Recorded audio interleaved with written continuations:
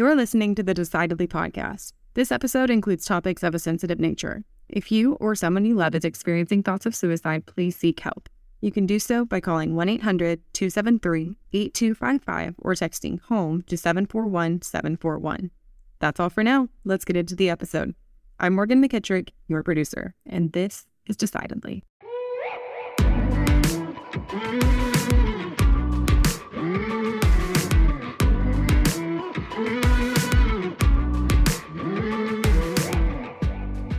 So before I came to your office, I was at the gym. I was on one of the treadmills. And I know. That's what I think. That's what I think. Yeah. All right. So here's the thing, though. Nobody was on the treadmills. I'm the only guy. I'm the only guy on the treadmill. There's about 10 of them in a row, right? Yeah. And so I'm on one. I'm on the one second to the end. Yeah. There's 10. I'm on number 9. Dude comes up. Which one do you think he gets in? No, he just next to you? Next to me, number 10. He's I've got a very important question for you. All right. So you're saying you're alone. I'm alone. There's all these treadmills. All the treadmills. Nobody else is in any of the treadmills. No, they're all empty. There's 10 treadmills. He picks the one right next to you. Yes. How long were your shorts? You think that's what it was? I mean, you think this guy was hitting on me? Were you asking for it? No. do not shame me like that. Victim blame. Yeah, don't victim blame me. So how you do? You kind of look at the guy. I look over to my right at the guy. You do one of these, and then I looked at him, but then I did this. I looked to my left to all the empty ones. I kind of looked as if to say, could have picked 1 through 8, dude. 1 through 7, actually, I would have been better. And all right, so in our office building, we've got 3 urinals in the bathroom. We had to teach a guy, because some people don't know this. We had to teach a guy that, all right, if there's 3 empty urinals, you know this, there's A, B, and C. Of course I know which one do you pick? If there's 3, they're empty. A, B, which one do you pick? They're all 3 empty. A or C. A or C. Doesn't Absolutely. matter. Yeah. Right? Not B. Not B.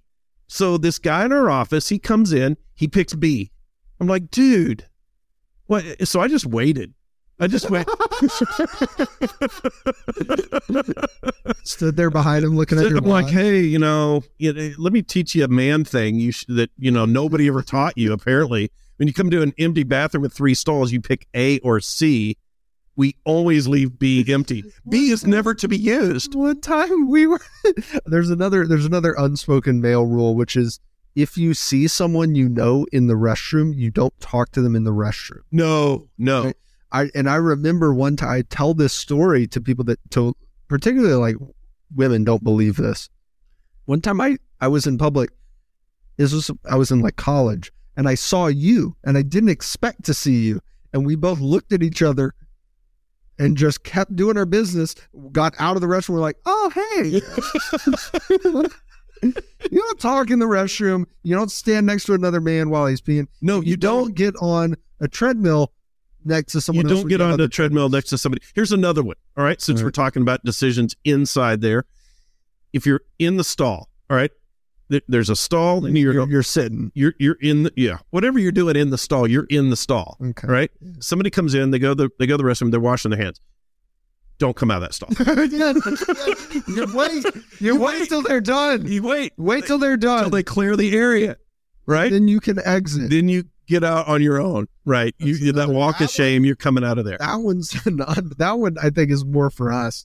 I mean, if I'm washing my hands, you want to come out, that's on you, but it's weird. It is awkward. Then I especially if there's one sink, and then you just got to stand there behind the guy while you're just waiting. Kind of don't touch anything. Yeah. It's awkward. That's awkward. Well, perhaps I'm interested to see how you segue this into anything. You could be more empathetic towards those who don't know the rules of the male race. There you go. And lucky for you, we've got an expert on empathy on the podcast today. David Waldy is a life and business strategist, personal coach, speaker, and author who empowers entrepreneurs and leaders to get out of their own way and fix what's out of alignment in their leadership. He has a really compelling story, man. After nearly taking his own life and experiencing a divine wake-up call, David left his corporate career to reinvent himself, rebuild his family, and redefine what was possible in his personal and professional life. He now spends his time empowering leaders through his philosophy of fierce empathy, which enables us to look in the mirror, face the facts, and confront the challenges that hold us back from success, fulfillment, and aligned abundance. He's worked with thousands of entrepreneurs and leaders from over 40 countries and shared stages with influencers like Tony Robbins and Russell Brunson. We talked about a lot with David. What a great guy. I mean, we think about life and business the same way. So it was really cool to spend some time with him. We discussed how even the right decision can result in negative consequences. Victimhood may be appealing, but it makes you weak. We have to be willing to wrestle in the darkness. We talked about defining who you want to become before deciding how to get there, and rewiring your brain for your alter ego until you believe it about yourself. Stick around. You may learn something. My name's Sanger Smith. As always, I'm with my dad, Sean Smith, and this is Decidedly.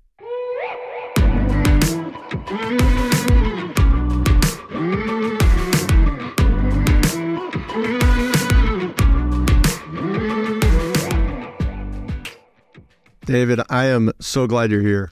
Oh, thanks, Sanger. I'm excited to be here, man. Good to see you, David. Hey, Yeah, Sean. I knew we would get along, and then you show up with the 12-point buck right over your shoulder. Yeah. We'll have to talk about that. We'll have to. The whole aesthetic you've got going on in that room is like, it's speaking to me. No, I The appreciate foggy it. mountain scenes. I don't know. That doesn't look like a happy whitetail. Yeah, there you go. Well, yeah, David, you know, in addition to, I guess, killing bucks, you're killing it with being empathetic, being fierce. So take me back to how you got into coaching business and killing it the way you're doing. So getting into coaching, it was actually, I kind of got my butt kicked by a mentor of mine, and I was working corporate 9 to 5. I had done really well in my career, did corporate sales, and there was a conversation we had. It was one day she took me to this little Mediterranean restaurant, and she had actually was putting me through a coaching program she was developing for a Fortune 100 company, which was really cool. And she came to me and she said, "Hey, this is going to be a $300,000 coaching program. I need 5 case studies." And so first of all, when she said that, I was like, I'm sorry, people pay what for coaching? And she said, I need 5 Nobody's case paying me studies. $300,000. She said, I need 5 case studies, and I would love for you to be one of those case studies. We're going to work together for a series of months. I'm going to take you through the process because I have to have these case studies to take it to the board of directors for approval. I was like, are you serious? I would be honored to. And so we're sitting at this little Mediterranean restaurant, eating shawarma and a bunch of food I can't pronounce. And it was a very tough season for me. I had gone through some very painful things at corporate betrayal. My wife and I had just recently gone through a miscarriage, $40,000 pay cut. I was in a very dark season. And she looked at me and she said, she had a couple of questions. Number one, she said, David, I don't think you realize that the skill set that you've developed and how you approach sales and marketing and business and just interacting with people, there's like nothing like it in the corporate world. I'm like, what are you talking about? And she's like, you're incredible at sales. Like, and from my background, I've been in sales my entire career, but I had never felt like I was really good at sales. She's like, look at your numbers. Look at the numbers. Top 1% producer in this $400 million a year company. I'm like, okay, maybe I guess I'm okay at sales. She says, but you don't understand, you don't understand this. I'm like, obviously I don't understand this. She said, what you do and how you help your team and how you approach customers and how you interact in a business context, you lead with empathy. You lead with questions. You lead with seeking to understand and making sure that what you're providing is the best fit. Why don't you take this into the marketplace and coach and train and teach other people how to do this? And instead of being stuck where you're at, number one, hating your job, working 60, 70, 80 hours a week, and dealing with all the stuff that I was dealing with. And so she kind of gave me my first shove out the door of saying, you should entertain this. And that was about 5 years ago. And it was 4 or 5 years ago. And that's when it all started. I was like, okay, maybe I can help people. And I always have loved working with humans. I love solving problems and asking questions. And so that was kind of my introduction. And I started cutting my teeth in the coaching world, learning about it. And here we are today. That's so fascinating. She was able to pick up on exactly what you were doing and why it was valuable, and it was going right over your head. Exactly. That's so cool. You think it was just coming naturally to you and you had to figure out a way to systematize it? Or Yeah, that was a big part of it. Is that was her first assignment. She's like, you need to systematize this. You need to actually map out, like, from point A, like A through Z, what is your process? Like, what is your flow? How do you approach things? Now, on the relational side, I've always been very relational. I know my top 5 strengths. I've taken all the personality tests, the DISC assessment, Myers-Briggs, and everything like that. And so I've always been someone that loves discipleship and ministry. I almost became a pastor, actually. So I was all about relationships and training and working with people and helping create community and camaraderie and accomplishing goals together. And so coaching was more a natural thing early on, but I had to develop a very different skill set. I had to understand how to create an environment where people did feel seen, heard, and understood, but also I could kick them in the ass when they needed it, in the right way, in a way that was actually helping them move forward. But I started to discover that only works in an environment of accountability and trust, where you really trust the heart of the person, because you can't force it on people that don't want it. Did you find that there were differences that you had to approach when you moved into coaching different from the skill set of being a top sales guy? You know, top sales guy, you're trying to convince people to do something. Right. I mean, you're trying to persuade them to do something. Whereas in coaching, you're really trying to be more empathetic and listen to what is it that you want to do. Right. Yeah, it's funny you mentioned this. I was literally writing a post about this morning, is that the skill sets, not only for developing in business, like building a business, are entirely different if you're going to actually grow a viable business, but specifically in coaching, that the goal in coaching and how I've come to understand it and how I try and operate, my goal is not to make people what I think they should be. My goal is to help them extract already what's within them that they can't currently see yet. So it's almost like a prophetic type of thing. It's something that I'm seeing that which doesn't exist yet, helping them make it manifest or create it in their life by helping them identify who they are, who they're not, and who they want to become. And then my job is to help them by asking questions to bring them to a place of realization, rather than me just telling, like, go do this and do this and do this and do this. It's not about me trying to make people into who I think that they should be. It's trying to help people become more of who they've always wanted to be, but maybe never given themselves permission to be. I have found that in the coaching work that I do, is shifting from being in a position my whole career to deciding things and saying, okay, this is what we should do, and answering issues and solving problems. And in coaching, really being more in a position to listen and say, okay, what is it that you're wanting to do? And not always agreeing with the direction or the decision that they're wanting to make, but to say, all right, how do we make that effective? If this is what you're wanting to do, let me ask you some questions to make sure you really want to do that's the best decision based on your values and so forth. You had blown by something a minute ago, and I want to go back to. You talked about, I don't want to let you get by with it. You talked about how you were in corporate sales and being successful at that, and you mentioned there was a corporate betrayal, and you kind of ran past that. Tell me more about that story. So it was a very challenging situation. The company I had been working for, I won't mention the name just for privacy, but the company I was working for at the time had brought in a new owner. And there started being some things going on behind the scenes that I heard about from the mouths of different individuals at the owner-operator level. And the owner that had been there previously, I had developed a tremendous relationship with over the years. I went to that individual and told them what was going on. And it backfired big time. I tried to be honest about these things that I felt like were unethical, were somewhat immoral, like 100% not okay inside of a business context. And I brought them to this individual's attention saying, I think there's a lot of stuff here that needs to be addressed, and I don't know who to go to, because the individual that had come in, that secondary partner, that owner, had become my boss. So what do you do when your boss is the person who's doing the stuff that is not okay? Who do you go to, right? Especially if there's no one above them. So I was in a unique position that I went to the other partner, and it ended up getting completely twisted around and put back on me. I literally was the fall guy for everything that happened. $40,000 pay cut. I got transitioned out of my position into a role that I did not want. All of my commission was stripped. I was no longer able to make any commission. And I was still overseeing a team that was generating millions and millions of dollars a year in sales. But the problem with it was I had ended up we've probably all seen the movies. And for anyone listening, if you can imagine that the giant boardroom, right, with the massive table in the middle, the big dogs on one side, and I'm the little guy on the other side. Down at the way other end. Yes, I've seen. Right. I know what you're talking about.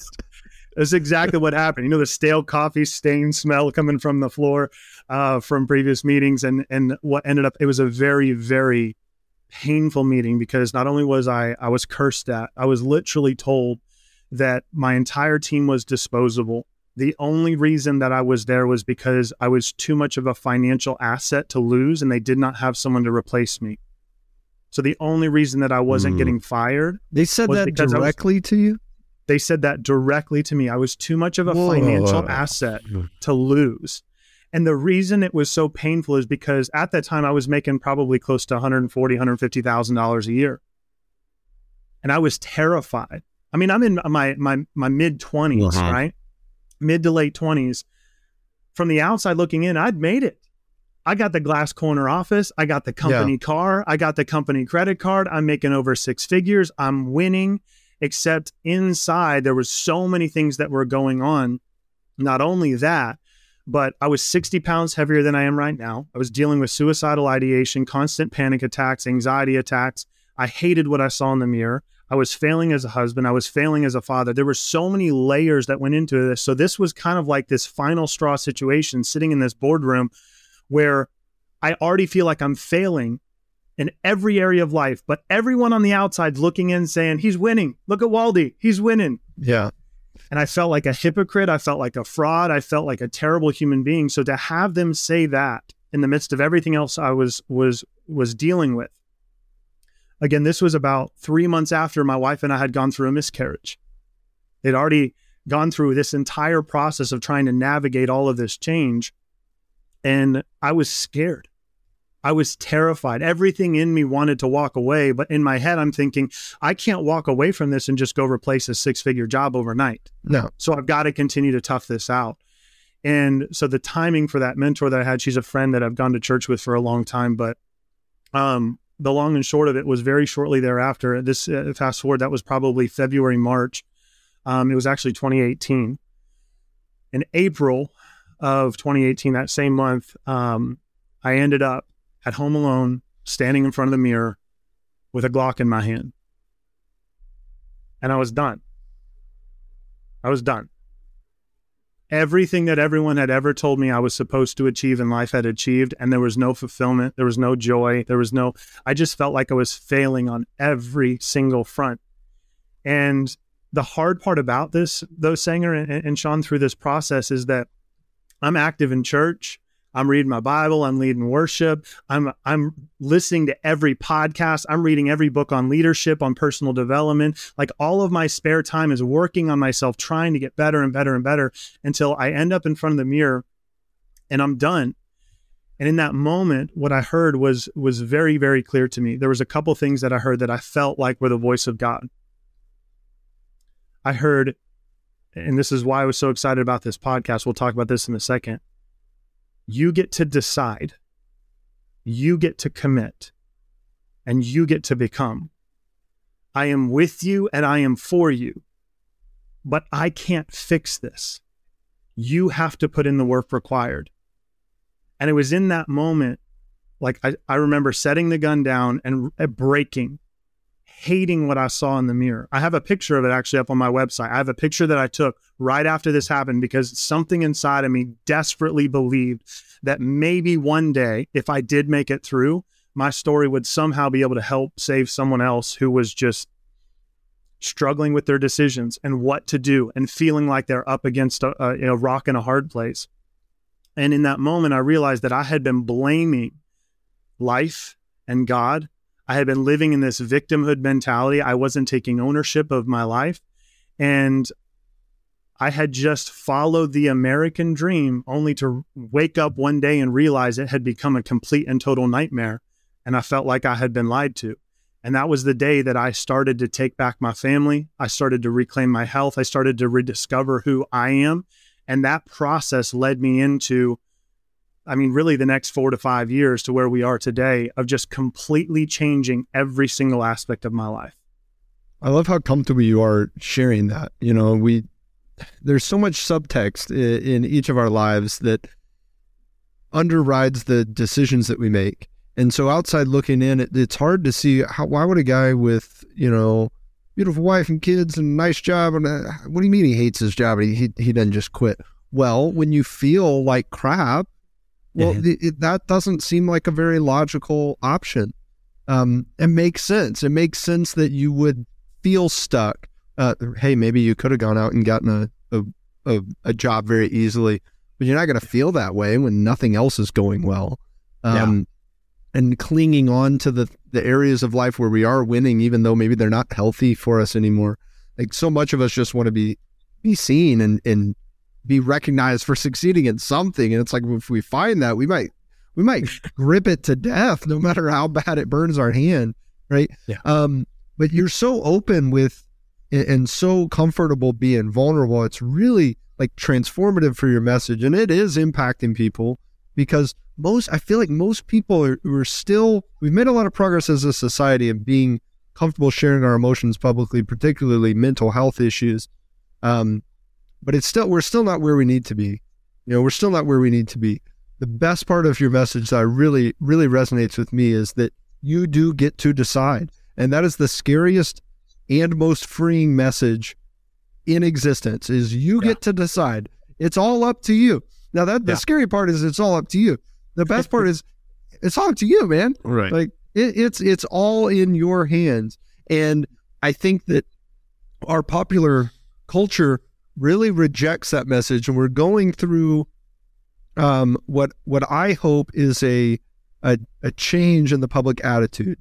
Right. Right now, the victim mentality is pushed by corporations. It's pushed by politicians. It's pushed by our musicians. It's pushed by everybody, because it's so easy and comforting. And when we live in a society and in a culture that's already saturated with comfort, then the mindset of, I'm broken, I'm a victim, I can't help this, it's somebody else's fault, is very, very appealing. And when somebody comes along and says, hey, it's actually in your hands, that gets a lot of pushback, because that would cause me, as someone who is wallowing in my own self-pity, to acknowledge all of this past, all of this past pain was avoidable, right? And that's not a good feeling. But when it comes out of the mouth of someone who can say, hey, I've been there, then I think it has a better chance of being listened to. My hope is that, like the biggest thing, and Sean, I'll let you go right after this thing, or what you just mentioned, is that that day, you hit it spot on the head, is that I had to learn to take ownership without internalizing shame and guilt and regret. Yeah. Which is the biggest thing I think that people struggle with, is the fear. They're like, I don't want to wrestle. Like Brene Brown has a great word she uses, is rumbling with vulnerability. Is that I don't want to rumble with my shame and my guilt. I don't want to get into the arena and have to wrestle with that. And what I realize is that there's a great scene in Star Wars where Luke is trying to be, we've hopefully everybody's seen it, but where Yoda is like training him, and don't ruin it for me. But he has to go into this dark tunnel underneath this tree, and he doesn't want to, but he ends up going into the darkness in order to wrestle with the stuff that's really affecting him inside. And sometimes we have to be willing to wrestle with that darkness and take ownership of the fact that, yes, there are things that have happened to us that were outside of our control, but we can blame, we can criticize, we can live as victims, or we can recognize that you're right. We have a decision, and when we can take ownership of those decisions, but not slip into the guilt and the shame and the regret, that emotion that causes so much dysregulation, we can then walk out of that darkness empowered to become who we want to be. So, Sean, go ahead. Yeah. Well, I agree with you, Sanger, that the victim mentality and sort of looking at that is very digestible in our culture right now. It's people want it because it cuts against this issue of personal responsibility and decision making, to say these things are forced upon me and I don't have a choice, which is really just the opposite, that we decide how we're going to react to all of these things in our lives.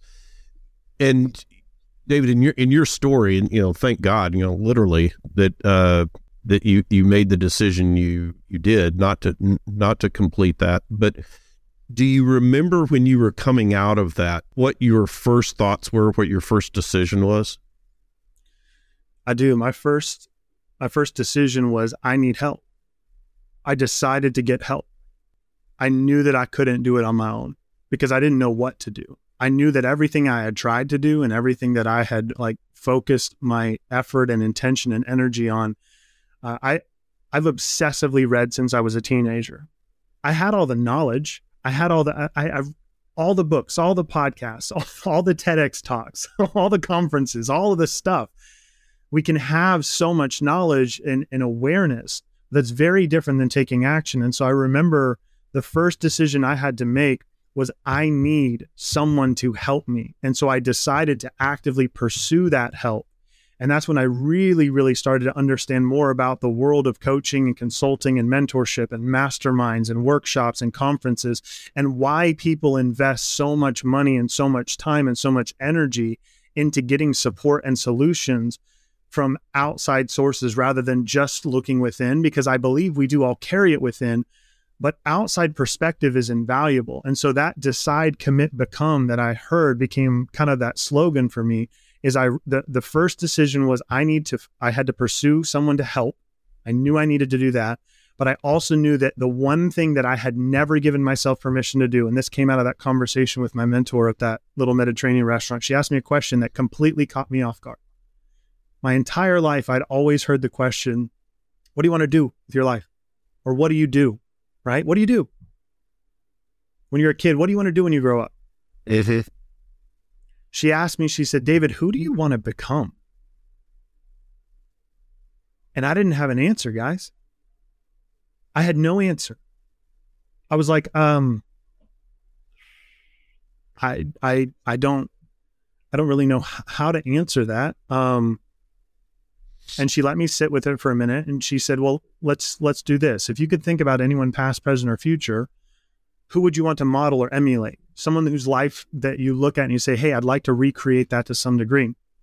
And of course I said Jesus, and she laughed and said, wrong answer. You can't say Jesus. So I was like, cheat. That's a cheat answer. That's a cheat answer. And so, so I looked at her and I said, well, I guess to some degree, I really have, tremendous respect for the impact that Tony Robbins has had. Now, probably not use as many F words. I don't want to travel as much as him, but the fact that he's willing and able to stand in front of people and to help them get breakthroughs, I was like, I really, really respect that. So I feel like I'd want to become something like that. And that process of starting, making the decision to define who I wanted to become, was one of the most painful, challenging things, because I didn't believe, Sanger and Sean, I didn't believe I had permission to do that. My background, I come from a very, evangelical Christian background. My conditioning was, God determines who you are. He says who you are. You have to find your calling. You have to find your purpose. He's hidden it somewhere for you. And your number one job is to become exactly who God says you're supposed to be. And I lived my whole life being like, God, why don't you tell me who I'm supposed to be? That'd be freaking great, because then I'd know what I'm supposed to do. Let me know. I'm talking to you every night. And so it was freeing, because she said, David, you have to give yourself permission to define this for yourself. And no one had ever presented it to me that way.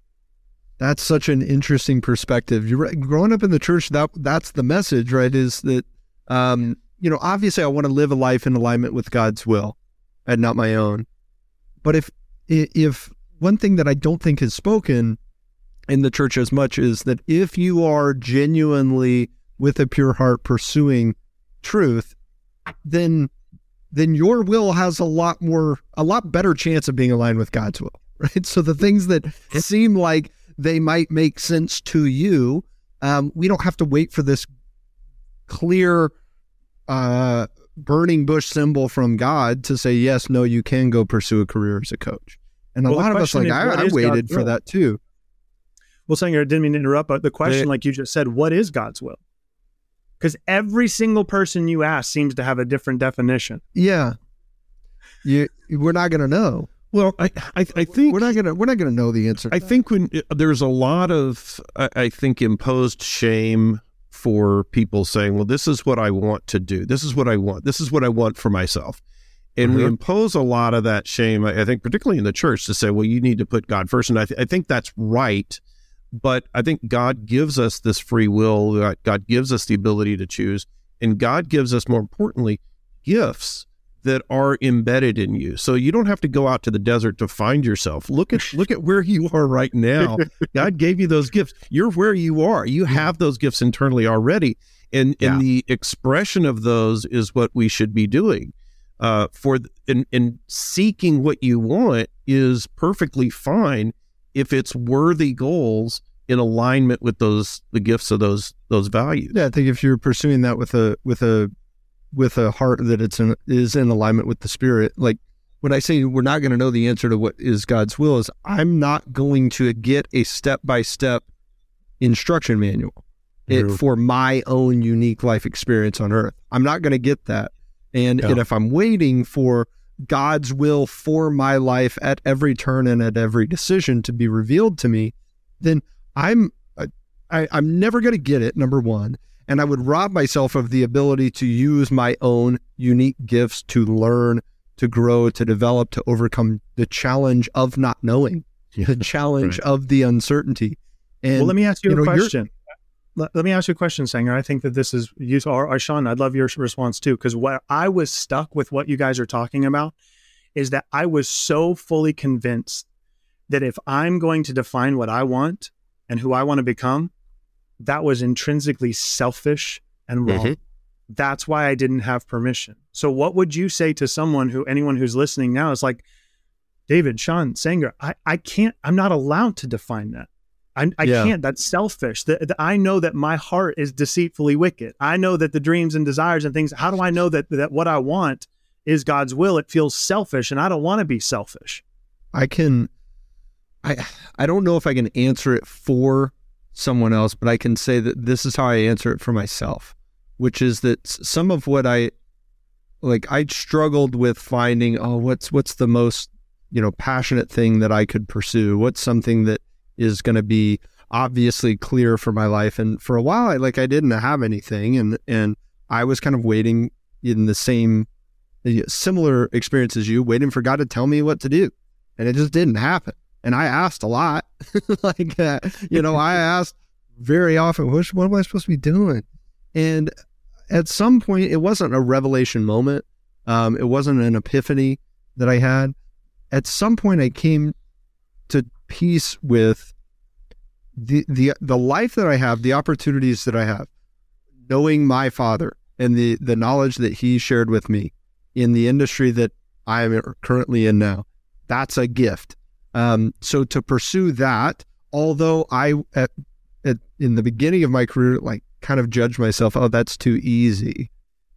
Dad already taught you everything. You got a leg up on the competition. That's too easy. You're supposed to go out and cut your way through the jungle by yourself. Cut your way through the jungle by yourself, because that's what he did, and that's more admirable. And I felt judgment from others on that, but I think I probably put the most judgment on myself. I said, well, so this can't be it. And I really rejected it, didn't want to do it. So much that I picked a major in college in agriculture, which has nothing to do with personal finance. I get there and I find out that the agriculture school has a financial planning program. Now that should have been in the business school, but it was in the agriculture school. Maybe that was a sign for you. And that was the moment where I go, okay, all right, I can't run from this forever. But to say, well, I'll pursue the thing, do I get personal satisfaction out of it? Yeah. Do I make money doing it? Yeah. Does it serve me? Yeah. It's not, I'm not saying it's some noble Mother Teresa ambition that I have to change the world and, for no personal gain at all, period. But to honor God in the best way that I can is to use the gifts, the tools, the privileges, the opportunities, the resources, and everything that I have within my grasp to further something that is aligned with what I know to be in God's favor, which I think the work that we do to improve the lives of the families that we serve is in God's favor. We're not passing out Bibles on the street corner. We're not preaching in West Africa. It doesn't have to be that direct line, but I know it is truth. What we're pursuing is truth as a company. What we're pursuing with Decidedly to say, hey, we want to help people make better decisions. Why? I can look in the mirror and say that is objectively providing good into the world. Is it the most noble and selfless good of all time? No, but it's good. I'm not putting evil out into the world. And I guess I can look at that and go, well, that seems to be God's will for my life now.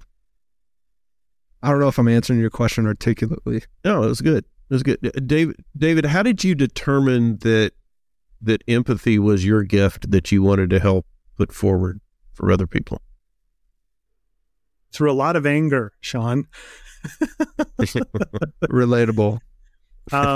Growing up, so I took my first Strengths Finders, Clifton Strengths Finders. I took it the first time when I was 15 years old. It was shortly after, I think might have been the same year that the book came out. Marcus Buckingham, Clifton Strengths Finders. If anyone doesn't know, it's incredible. It's great book. What was interesting to me is that over the course of the last the last 15 plus or minus years, I've taken that test 3 times. You want to know that's at the top of the list every single time? I've taken it every 5 years.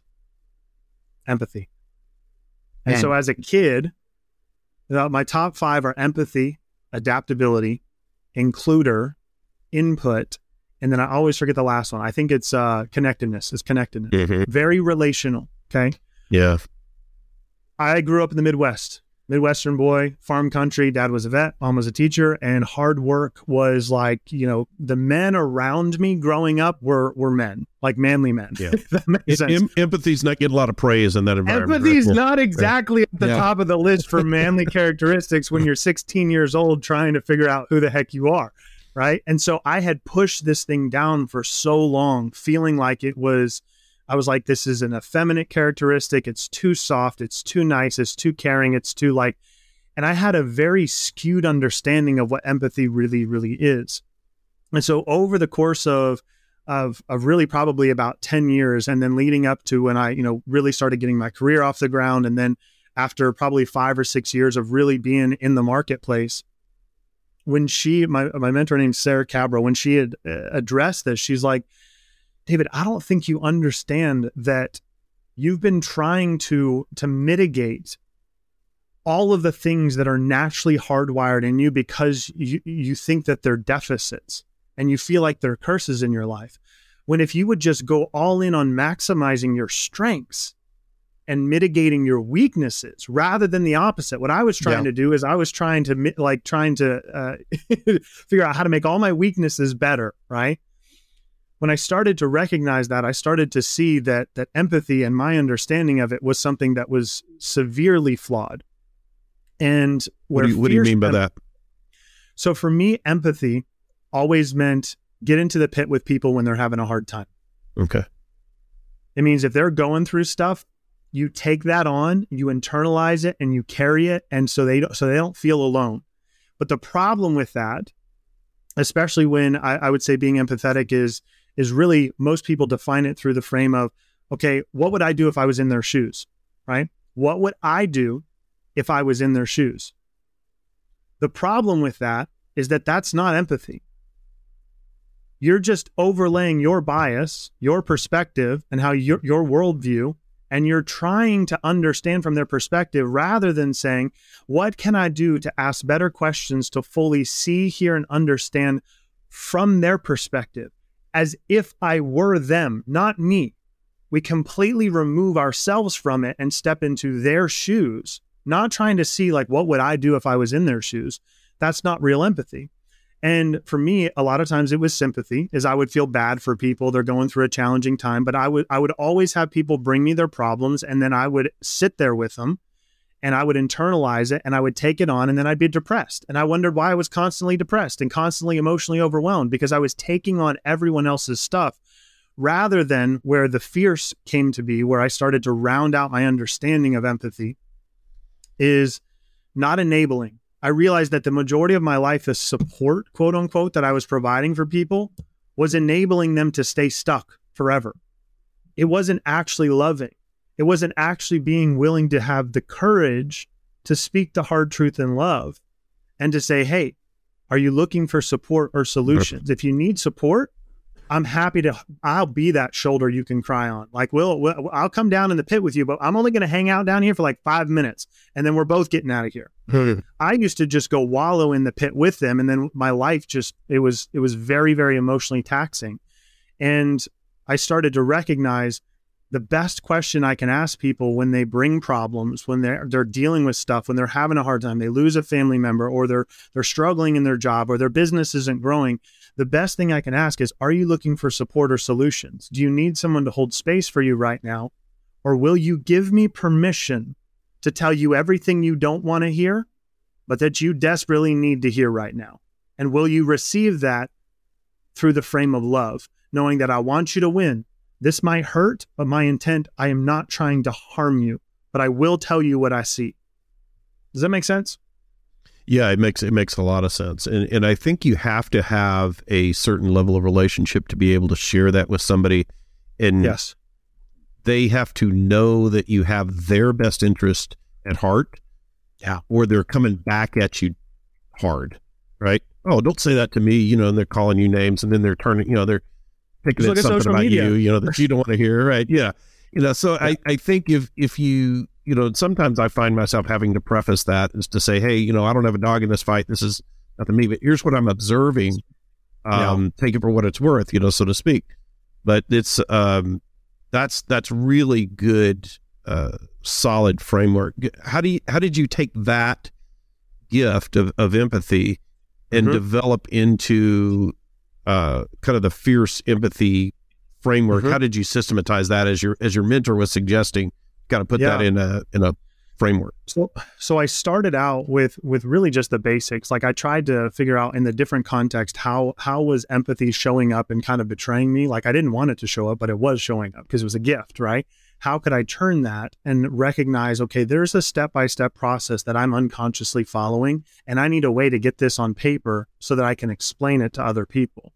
And what I started with was just the basics of like sales and marketing. What was my actual step-by-step process when I would, from first point of contact all the way through a closed deal? How was I handling that along the way? Like, what was I actually doing? And over time, that transitioned out of all things business, sales, marketing, operations, team, organizational development. And I started really leaning into emotional intelligence and behavioral psychology and neuroscience, and starting to understand more and more about how we interact as human beings and the most effective way to serve people. Because that was really my heart. I've always believed that success is found in serving people well. There's a couple of great books. One is called The Go-Giver. If anyone listening's never read it, it's a phenomenal book. And I always wanted to be that connector. I wanted to be the person that had enough courage to say, hey, I'd love to help you. I desperately want to work with you for all the right reasons, but I am not the best fit for what you need here. I wanted to have enough courage to do that. And what I realized was that I was almost doing that by default. When I would go to consults with clients, I was never trying to sell them on anything. And the numbers, that's why she pulled out the numbers. She's like, the numbers don't lie. You're top 1% producer. What are you doing? You're not following the scripts. You're not doing what everyone else says you're supposed to do in sales. And so that process I started to map out was, it comes all around this premise. When you understand that you don't understand, you'll start to understand. I'll say that again. When you understand that you don't understand, you'll start to understand. And so what I did in every single interaction with people was I just literally would look for asking better questions, create trust and rapport, make sure that I'm trying to introduce humor and laughter. Like I would walk into a client's home, I'm trying to find a point of reference, something that I can draw attention to. I'm asking them about, okay, tell me what you've tried. Tell me what's working. Tell me what's not working. What are your concerns? What are your frustrations? I was never going to features and benefits. I was never trying to tell them why we were better than the competition. I was never trying to convince them that I was the best. And most often I'd get to the end of consults, and I still do this to this day, and I just tell them straight up is like, here's what I can provide. I feel like this is a perfect solution for what you're looking for. But if you're looking around, shopping around, my biggest encouragement to you is this. This isn't going to go perfect. There's going to be problems. Things are going to happen. You need to go with whoever you trust and believe is going to actually take care of you when that stuff happens. If someone tells you that this is going to be perfect and it's going to go off without a hitch, they're lying to you, because we're dealing with people here. And that honesty and my desire to ask questions, that framework started to develop into what's called the fierce empathy framework now. And it's more tailored towards how can you take people through a step-by-step process and helping, starting at the foundations, seek to understand, ask better questions, and then take them step by step through this entire, whether it's in sales or you're just building a relationship or you're coaching someone or you're working with your spouse or you're working with your kids. How can we deploy more empathy? Because when we do that, people ultimately, all they want is to feel seen, heard, and understood. And when you can create an environment where someone does feel seen, heard, and understood, sales is no longer about like selling. It simply becomes giving and receiving. If you want to give me your money, I will give you this in exchange.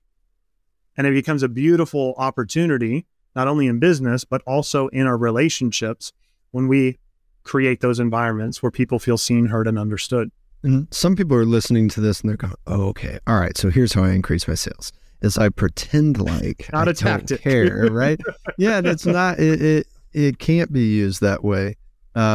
Because part of you detaching yourself from the agenda you had for the interaction of, I'm going to get them to buy this, is part of why that is successful is because it's genuine, it's true, and people recognize it, even if they don't think it, right? They know that's really the case, is that you're not there just to get them to spend the money. And I think when we approach those conversations without an agenda, then people will open up because they're less, they're not on guard. They're not waiting for the real us to reveal ourselves.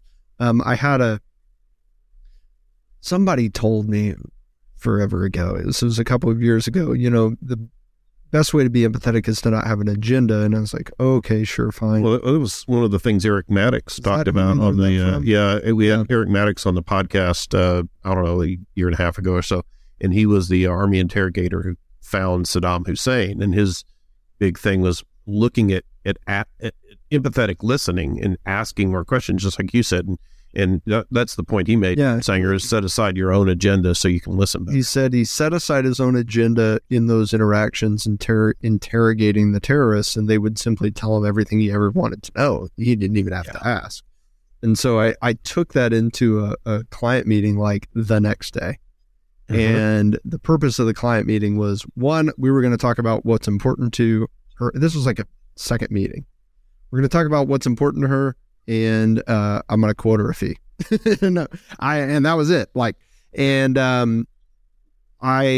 We started the exercise on her values, and she started to meander and go kind of off track of the exercise. And now previously I would have been like, nope, let's tap that in. Like, let's do the exercise the way that it's designed. Let's stick to, we got a time frame here. It was a Friday afternoon. She came into my office at 4:30. We didn't leave till 7:30. She laughed. I laughed. She cried. I cried a little bit.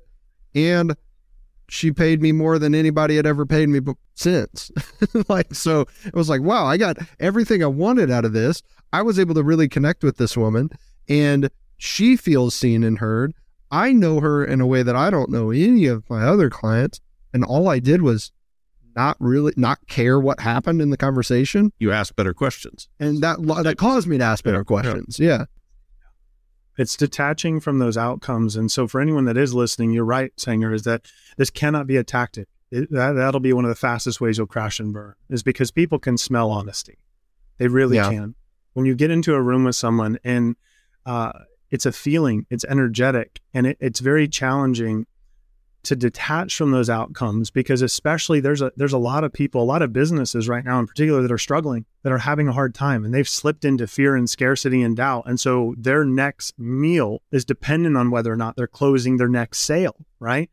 So it's really hard if you're in a situation where you desperately need to grow your business. And so my encouragement to anyone that is listening to this, whether you are struggling in business or not, like even when you're winning and you're doing really well, if you can detach from that outcome and you focus simply, like for me, how I view it is this way. When someone says, "Can you help me?" my first response is, "I don't know." And it catches people off guard. Like, "What do you mean you don't know?" It's like, "Can you help me solve this problem?" It's like, "I have no idea. I don't know anything about you."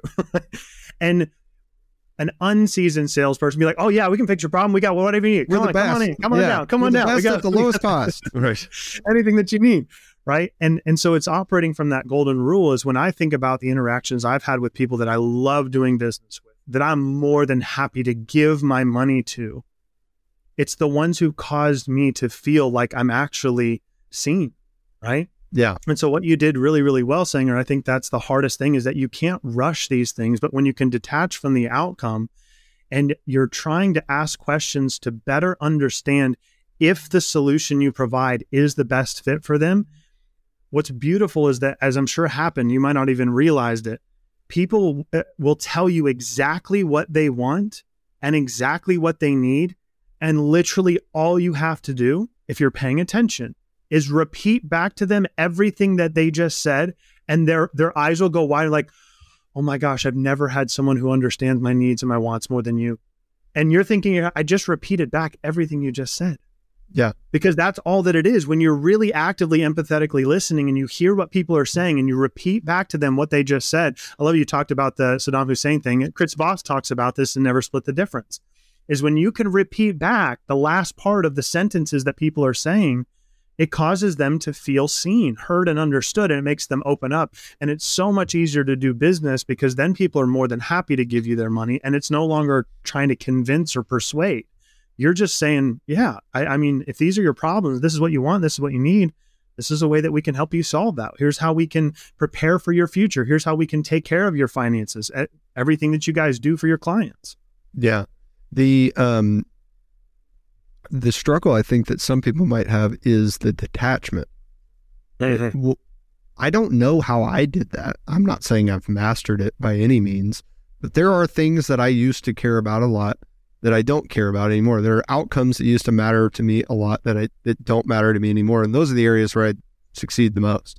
And like getting a new client to me was something that really mattered a lot. And now I go into those meetings like, "Hey, you're like, I don't know if we're a good fit for you. I'm not convinced yet. By the end of this call, I might be. We might have to talk again. I'm not sure if I'll refer you to someone else that might be a better fit, if that makes sense. And I don't care that I'm not going to make any money that way. And I don't know why I don't know what happened in my life to make me feel that way. But I wish I knew what it was, so then I can tell you what it was for me. It happened almost the first month I was in the business. And I was talking with this prospective client who was going to hire us to do asset management work for them. And I made the statement because this is what my sales manager told me to say is, come with us and we can improve your investment portfolio returns. And that's what he told me to say. So I said it because I didn't know any better. and this person stopped. And this is where I learned. So I learned this early on. Yeah. And this person said, "Sean, you haven't seen my portfolio yet. How do you know? How could you possibly know if you could do better?" And I was like, "Well, that's, you got a point there, Yeah. And I never did that again. And I started asking questions, what do you want out of a portfolio? What do you want it to do for you? What concerns do you have? I started asking better questions and kind of grew, but it was that defining moment that helped me see that. So, but did that cause you to be detached from outcomes? No, you still have to have the outcome, but if you can get to that outcome honestly, I don't care in a first client meeting with a prospective client. I really don't like. What do you mean you don't care? I don't. It doesn't make it. What doesn't care at the outcome? It does not change anything for me if they hire me or not. Oh, no, that's not what I'm saying. Yeah, you should be detached from needing to sell somebody. You never want to go into a position saying, I need to force this person into that outcome. What I was saying is that your objective is, if your objective is to help that person, you want to ask the right questions so you could determine if you're the right person to help them. Yeah. Well, so David, what did you do that allowed you to detach from the outcomes more? So I think a lot of it had to do with, again, that defining who I wanted to become, because as I started to define who I wanted to become, not just in my sales role, not just in my business, but as a husband, as a father, it started dictating and determining every part of my life that needed to change. And that's one of the things I love about what you guys are doing here with this podcast, is that our decisions affect everything. And I think so many people are asking the question, like, what do I need to do? What do I need to do to get better in sales? What do I need to do to improve my marriage? What do I need to do to get healthier? What do I need to do? What do I need to do? What do I need to do? And it's not that that's a bad question. I just think it's not the best first question. Mm-hmm. I think the best first question is, who do you want to become in whatever role you're looking at? Because when you can start to define that with clarity as a salesperson, right? For example, or as a business owner, as an entrepreneur, if we define that, say, this is the type of entrepreneur I want to be known as. This is how I want to be seen. This is how I want to be talked about. This is how I want to carry myself. This is the impact that I want to have. This is the legacy that I want to write. This is, all of these things, and we get crystal clear. Then what you need to do starts to get crystal clear. Yeah. Because now every single action has to come into alignment with who you said that you would be. And if it's not, it's a hard no. And so when you go into a client interaction and you say, this is the type of salesperson, or this is the type of entrepreneur that I am going to be. I'm going to be known as the person who is honest, who operates from a place of integrity, who is willing to own up to the fact that, yeah, we cannot solve every single problem. Yeah. Right? We don't have a magic potion back here that can fix all of it. We know what we're good at. We know what we're not. And if we're not the best fit, I'm going to do everything within my power to help you find the solution that you're looking for. That's who I want to be known as. And so when it comes to detaching from these outcomes, just like Sean said, it's more about, okay, I need to understand you at the deepest level possible.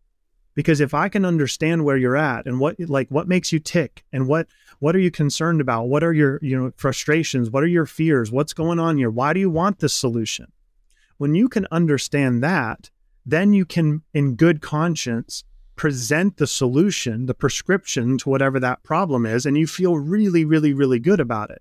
And so for anyone that is trying to figure out how to detach healthily, because the truth is, as entrepreneurs and business owners or salespeople, we're always going to have sales in the back of our mind a little bit. Like, it's always going to be kind of hanging out back there.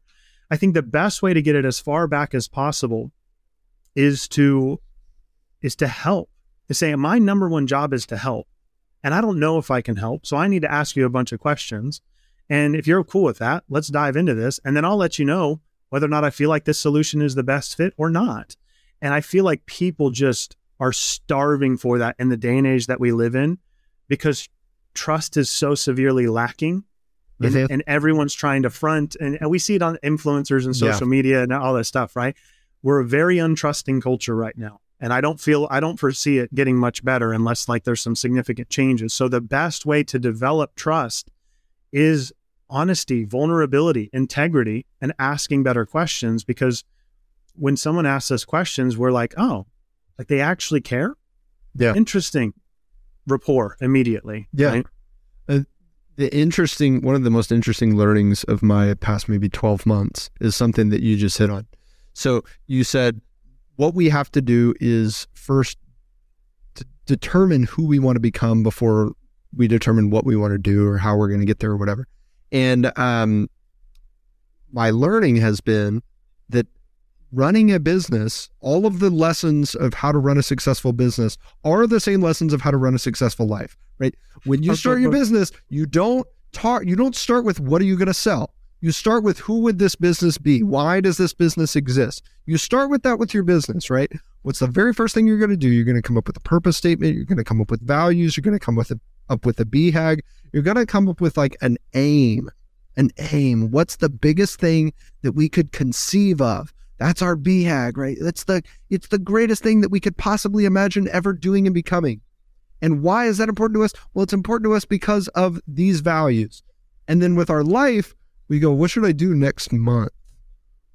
What should I do? Where should I go? What job should I get? It's like, well, who do you want to be as a human?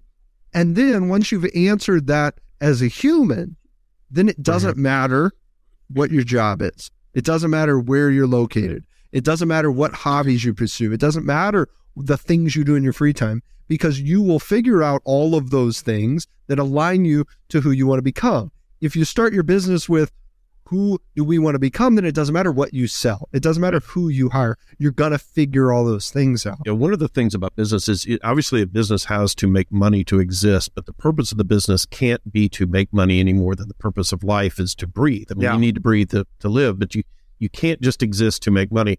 So you've got to have that greater purpose. When you go through and determine that for yourself, David, how did you go through that process of deciding who you wanted to become? This is critically important to all of your future decisions. It's the keystone decision, right? Yeah. Is who do you want to become?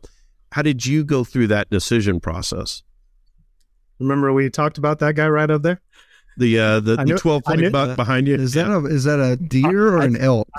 It's actually a stag. So, okay. So I was wrong twice. Elk, stag, they're pretty darn close. So what I started to go through this process of, again, when I started asking the question, who do I want to become? I didn't know. I had no idea. I didn't know how to answer the question. And what I started to realize is that I needed to compartmentalize. I needed to look at who I wanted to become as an entrepreneur, who I wanted to become as a father, who I wanted to become as a husband, who I wanted to become in my health and in my body, who I wanted, like all these different areas. And so what I started to do is I actually, a very useful book that I read is called The Alter Ego Effect by Todd Herman. Yeah. And this principle of understanding alter egos is kind of what the backing is in the research between courage and confidence, right? So courage and confidence, we know, are two very different things. People are like, well, just be confident. Well, confidence is only established once you have a proven track record. That's the only way that you're actually confident. Courage is very different. Courage is what you have to take when you've never done it before. You're like, I have no idea what I'm doing, but I'm going to be courageous. And so courage is where it's like the pretend confidence, right? And what I attribute it to is our kids. Like if I'm sure, Sean, Sanger, we're going to use you for an example. When Sanger was a little wee man, right? There were times, right? I've got a 5-year-old, a 3-year-old, and a 1-year-old. When I see my kids tap into imagination, it's one of the most beautiful things you can experience as an adult, is seeing a kid get lost in imagination. And this book, what it started to outline was this basic understanding of, like, if you could be whoever you wanted to be, and you could put together this alternate, like, personality, what would the attributes be? What would the characteristics be? Who would you be if you could take off all the baggage, all the pain, all the trauma, all of the stuff, all the victimhood? Who would you be if you had no limitations? And so in this book, it has you kind of go through this process of crafting your alter ego. And so my alter ego through this process it was an amalgamation of a few different things. Number one, Captain America. So I had Captain America, Daniel from the Bible, a stag, and Aragorn from Lord of the Rings. So my name was Captain Daniel Staghorn. So I had to literally, I just made this name, Captain Daniel Staghorn. And what I started to do is I had to start to step into those roles in every circumstance. So when I would stand on stage, I was privileged to do like some speaking. I was a speaker and head trainer for Tony Robbins for a while. And when I would step on stage, talk about like intimidation, one of the most well-known personal development motivational speakers on the planet, you're supposed to be stepping on stage representing this individual. I was not confident. I had to have tremendous courage. So what I would do when I would step on that stage is I would think, how would Captain America handle this right now? How would Rogers, Captain Rogers, actually step into this right now? And how would he carry himself? How would he speak? How would he talk? And so in practicing, like the stag, for example, for me is more about my family. It's this presiding, right? It's this presiding, regal, kingly presence. Is like I'm overlooking and taking care of my family. And when I would show up for my kids and for my wife, I would have to like turn on this trigger and remember, okay, I need to step into who I want to be. I'm Captain Daniel Staghorn. I know this sounds hokey, but when you imagine enough and consistently, you actually start to, the research is now proven, you start to rewire your brain. Your neurochemistry change. Yeah. The neuroplasticity in the brain, you start to believe these things about yourself until one day you wake up and you're like, oh my gosh, I don't even recognize myself. I have become everything that I said that I would be. Now I've got to redefine success and who I want to become next. I need to create a new version. But for me, it was this process of taking courageous action and becoming extraordinarily accountable to be the father I wanted to be the husband I wanted to be, to fix my health, to build the business. And so those steps really came down to getting crystal clear and writing out these things. And I'll give a quick little exercise, 2 exercises for anyone listening that you can use to help you with this. The first one is you take a sheet of paper and you divide it in the middle. And on the left-hand side, you write down every single area of your life that you're dissatisfied with as it pertains to you personally. What do you not like about yourself? What are you dissatisfied with? What are you frustrated with? And on the opposite side of the page, you write one of 2 things. You either write what you want in your life. And if you don't know, because the average person doesn't know, we can list all the things we don't want, but very few of us can name what we do want. If you can, write down what you do want instead of this. If you can't, just write down the opposite. If you write down the opposite of whatever you wrote on the left-hand side of the page, it'll give you a clue or an indication of what you need to start aligning with, as Sanger said earlier, aligning actions and behaviors and thinking patterns and mentors and modeling. That's exercise number 1. It'll help you see the areas of your life that you can focus on changing. But then the other one was writing out my perfect day. I sat down one day and I wrote out my perfect day from the moment I woke up until the moment I went to bed. And guys, when I wrote this thing down, I laughed. I was like, ain't nobody on the planet have a day like this. There's no way that this could ever happen. And what you have to do is you have to put work and play and family, all of it together. You can't just say my perfect day would be to go to Disneyland. Yeah, sitting on the beach for 12 hours. No. Yeah. You got to do a real day. You have to do a real day. And when I wrote it down, I laughed. I was like, there's no way this is ever possible. Because when I wrote it down, guys, I was working 60, 70, 80 hours a week, full-time corporate. Like there's no way. And about 2 years later, I was sitting in my house on my chair and I opened up this journal entry and I had forgotten about it, honestly. I'd completely forgotten about it. And I'm sitting there, my kids are playing on the floor. We just had lunch together. And I'm reading this and I start weeping. Because what I was reading on the page was what I was living in that moment. Everything that I had said that I wanted to create in my life, as far as the newness, the lifestyle I wanted to have, who I wanted to be. Like one of the things I wrote down on that page was, I want breakfast, lunch, and dinner with my kids. I don't know how. That doesn't even seem realistic or possible. But I want breakfast, lunch, and dinner with my kids. This is when I want to wake up. I want to go to the gym. Then I want to come home. I want to work out with I had everything listed out. And I opened up that journal entry and realized that had actually been made manifest or created in my life because of 2 years prior, I had made the intention, the decision to lean into those things, but I had completely forgotten about it.